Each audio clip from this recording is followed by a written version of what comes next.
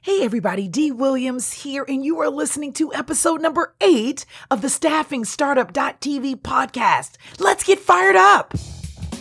Welcome to Staffing Startup.tv, the podcast that gives you direct access to the world's leading recruitment, staffing, and startup experts. D. Williams speaks with amazing thought leaders, venture capitalists, and technology trendsetters about their journey, challenges, and successes related to recruitment, staffing, and hiring. Now, here's your host, D. Williams.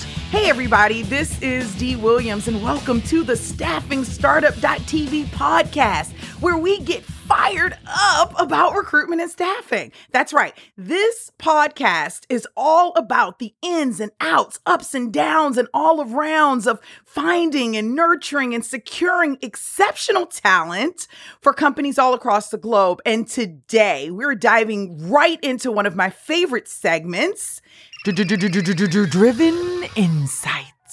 Driven Insights, right? Where we talk to thought leaders about recruitment, hiring, and recruitment leadership practices that will help staffing entrepreneurs support their clients more effectively and grow their business. And today's guest is someone who will really make you think about the type of talent that you hire, not only for your clients, but within your very own business. He's the author of the best-selling book, How to Hire A Players. I am speaking of the one and only Eric Herrenkohl. How are you, Eric? I'm awesome. It's great to be with you, Dee. Thank you. Oh, awesome. Thank you so much. I'm excited to have you here. I'm trying to contain my excitement here because I have so many great questions. So I'm going to dive right in. I see that you're just as passionate about recruitment and staffing as myself. So can you tell me how you were introduced to the industry? Like, why recruiting and staffing? Sure. I did a few things before I started my own firm in 2002. And when I started my company in 2002, I actually was doing coaching, consulting, but I had a recruiting background.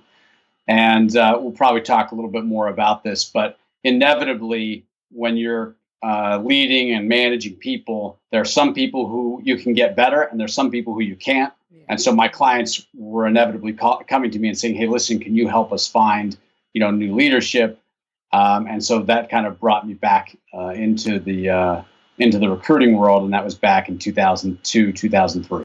That's awesome. So you kind of sort of accidentally, went into recruitment and staffing. It wasn't like your core.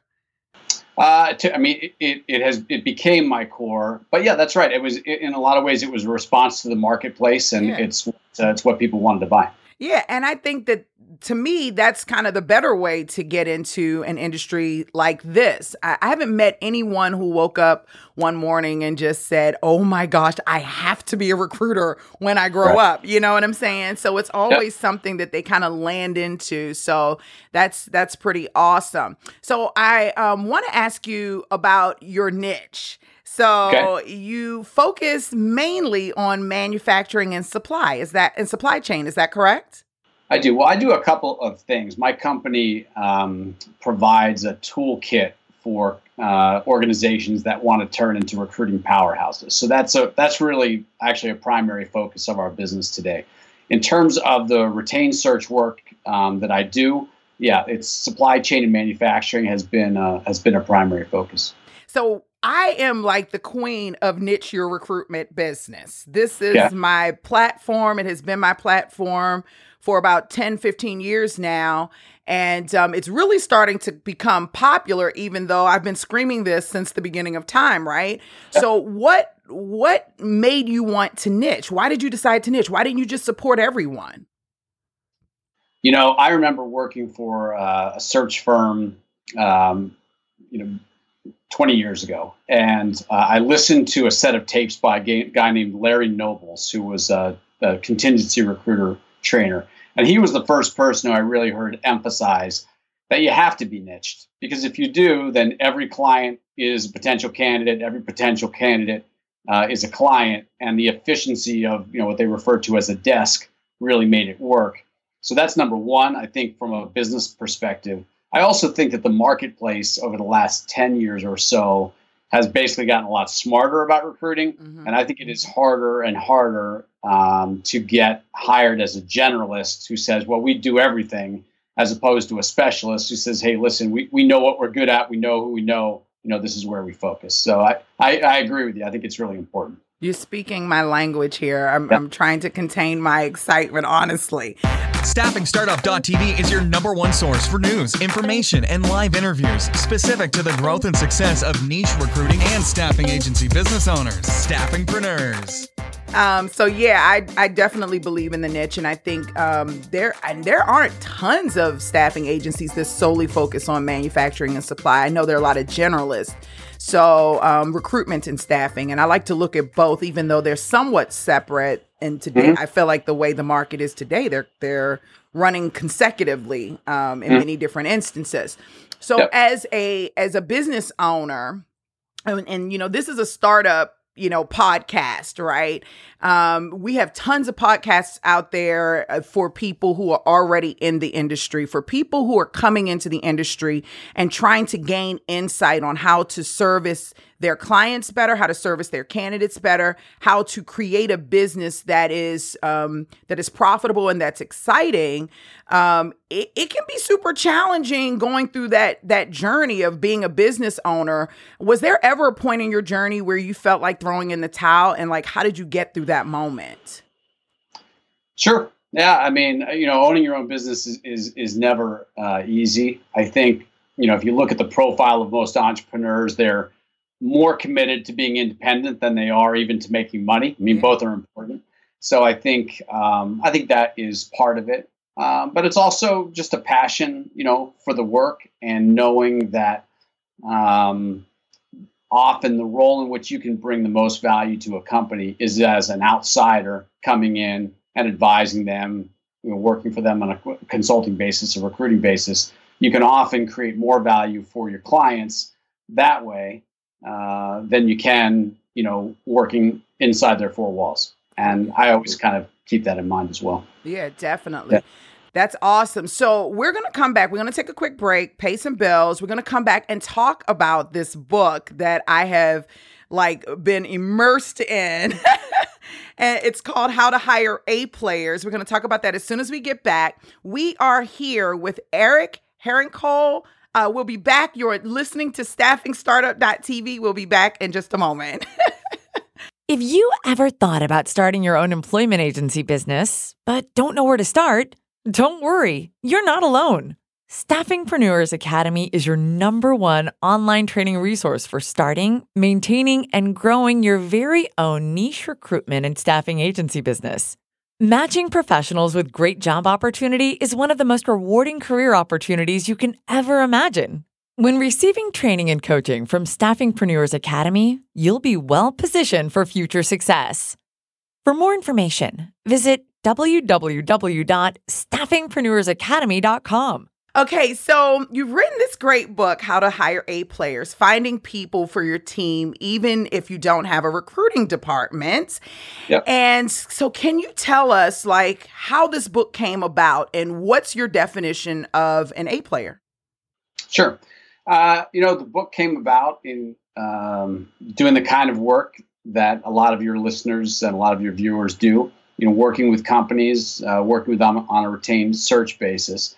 But one of the things that I saw was that there were a handful of companies out there that did an exceptionally good job of identifying, attracting, and hiring and keeping A players. And they did things differently than a lot of other companies. And by the way, just because they do a great job of it themselves doesn't mean that they won't selectively use outside firms. They often will because they value the topic and they know how important good people are.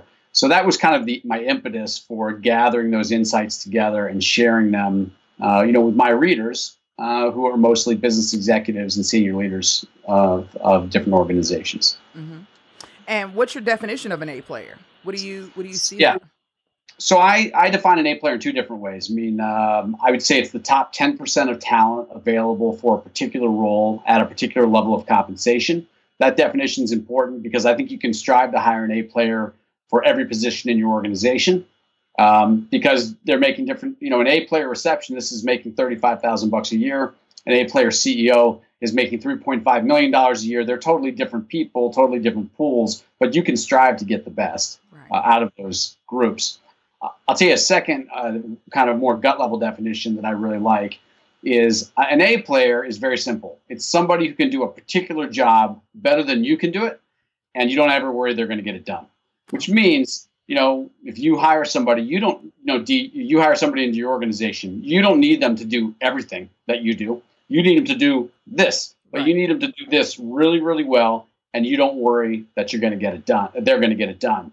And what's interesting, I ask business audiences all over the world that question for over a decade. And I say, listen, if you had just one more person, you hired just one more person, 2018, that fit that second definition, for how many of you would that make a measurable difference in your business? Every hand goes up. Right. And my point is, there are not many things in business that you can do once a year and have it make a difference. Mm-hmm. But recruiting an A player is one of them.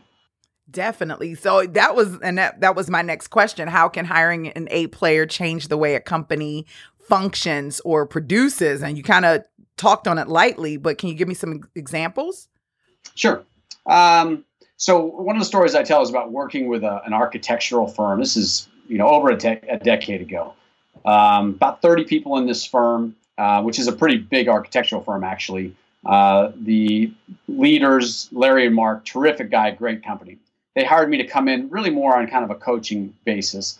And one of the things we realized was, you have leaders, managers, and staff in every company.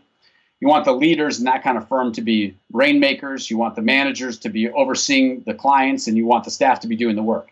Except in their business, and mind you, a really good company, the leaders were minding the current clients, the managers were doing the work, and the staff were being gophers and running around. They were underutilized at every level. That's not unusual. And one of the things that hiring just one more A player can do, if you're a leader, is now you've got somebody you can really trust to do the management. So you're not doing the management, you're doing what you ought to do. So for senior people, hiring one more A player, it's often a 2-for-1 deal. You get an A player on your team and you start behaving more like an A player yourself. And that's obviously a pretty significant payoff. Heck yeah. I mean, that's a major payoff. So then that leads me to another question, because we're talking about hiring A players, but where would I find an A player?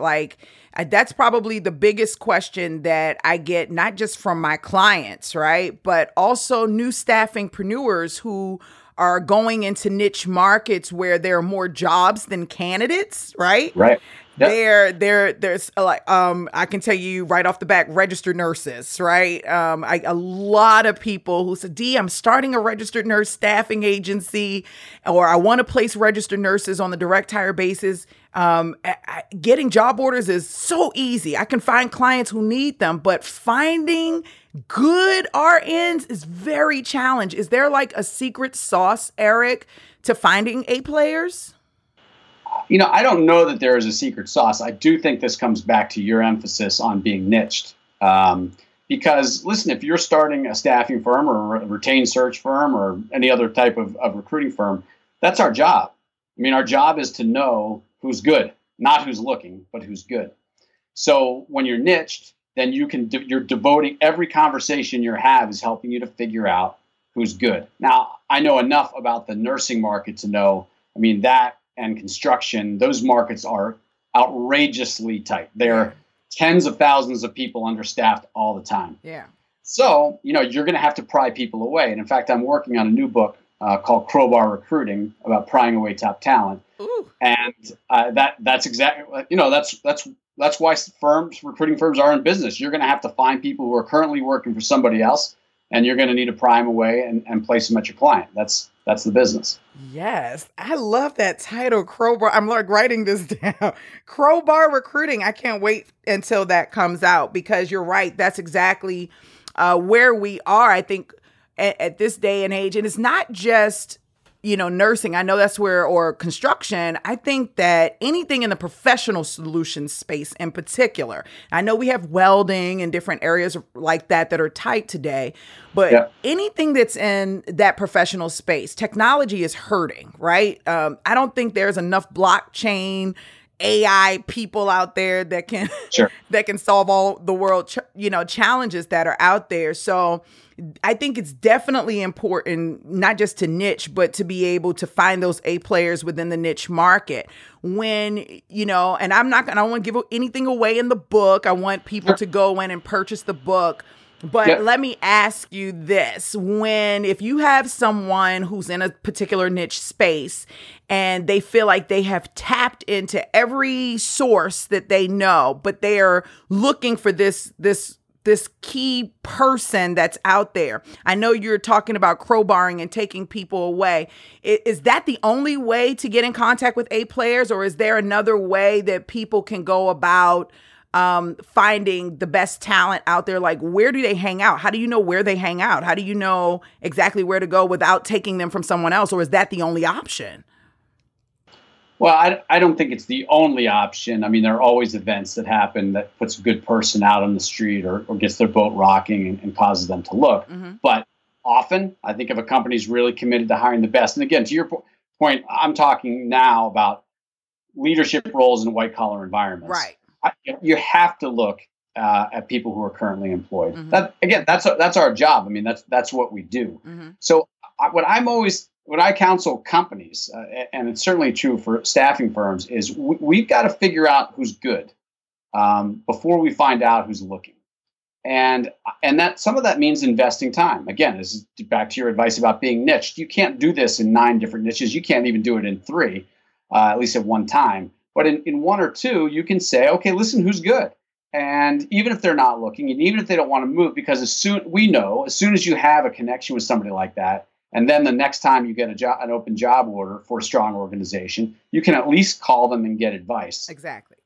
Right. And so, I mean, it's that kind of, I don't think there's silver bullets, but I do think there is a relationship building approach that we all think that we're too busy for, except till you get to the end of a year or 2 years and you look at who's hired and who's stuck around and you feel like, listen, I mean, we hired 10 people, but I'm not sure any of them really have paid off the way that we would hope. Yeah. So that's how I think about it. And, it's so funny because, of course I work for myself now, but when I did work in agency setting, I've worked both contract and direct hire. I think direct hire is probably my favorite because of the fact that you do get to build strong relationships.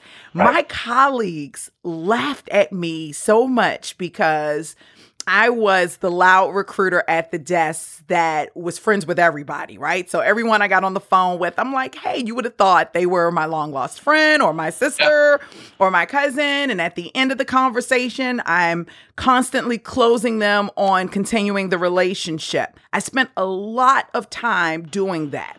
And I always got laughed at until the end of the month when the numbers came out and I was always the top recruiter, right? Because those relationships are key. Do you feel like most recruiters today, regardless of what type of agency setting you're in or what type of recruiting you're doing, do you feel like recruiters today are more transactional and less relationship focused? Or do you feel like the relationship focus is coming back? Well, I mean, my opinion is that recruiting at some level is transactional. Even at a retained level, it is transactional. So one way of thinking about it is this, that in a social media saturated environment in which we live, which I think really lends itself to an even more transactional approach, there's an opportunity to be a bit of a contrarian, and you got to invest your time wisely. And invest some time at building relationships. I mean, your point, for you, building in relationships in that context meant spending an additional 30 seconds on the phone with somebody talking about how they're doing and how life was, as opposed to just, moving to the next job order. Right. I think there's value to that, particularly when you start talking about who's the top 10% of talent. If we stop talking about who's looking and start talking about who's good, right? By definition, that's 1 person out of 10 who's meeting that criteria. Who are those people?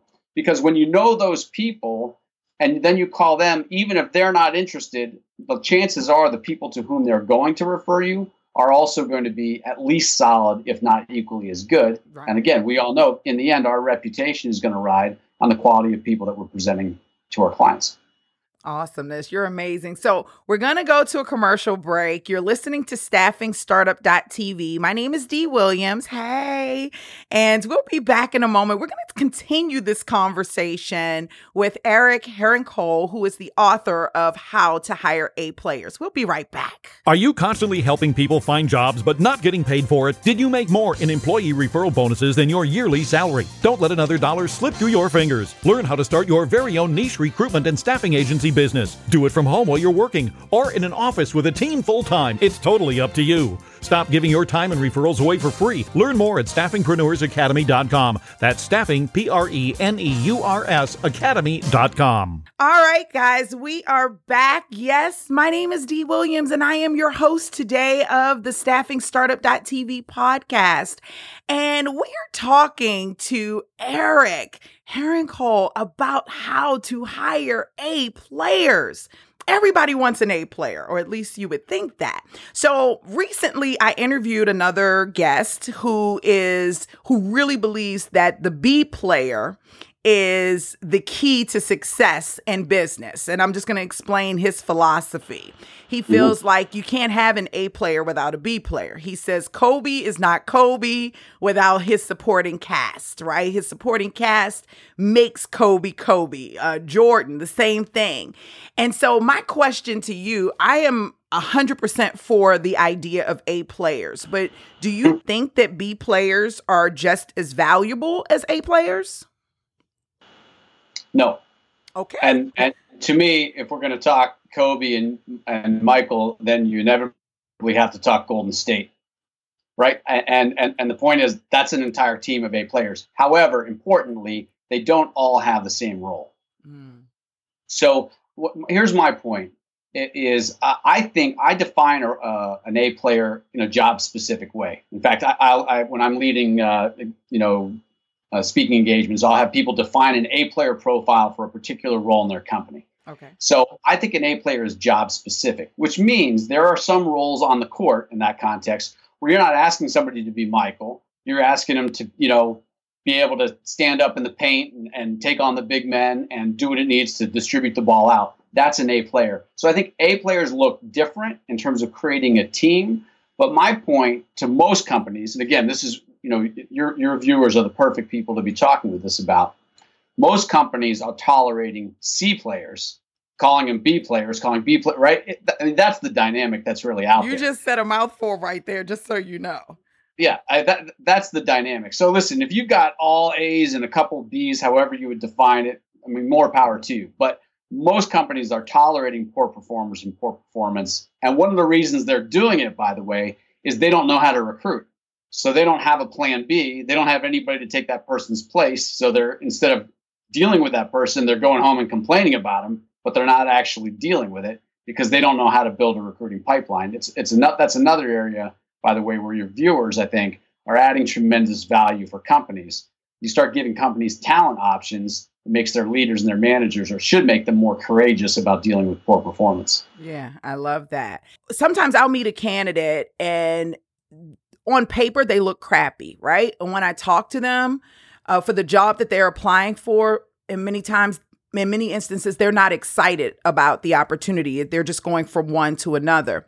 But in regards to building that relationship, I get on the line with them, or I'm in person and I'm talking to them and I'm questioning them about the things that they've done, the successes that they've had. All of a sudden they perk up and they start telling me all these amazing things that they've done that is not even on their resume, right?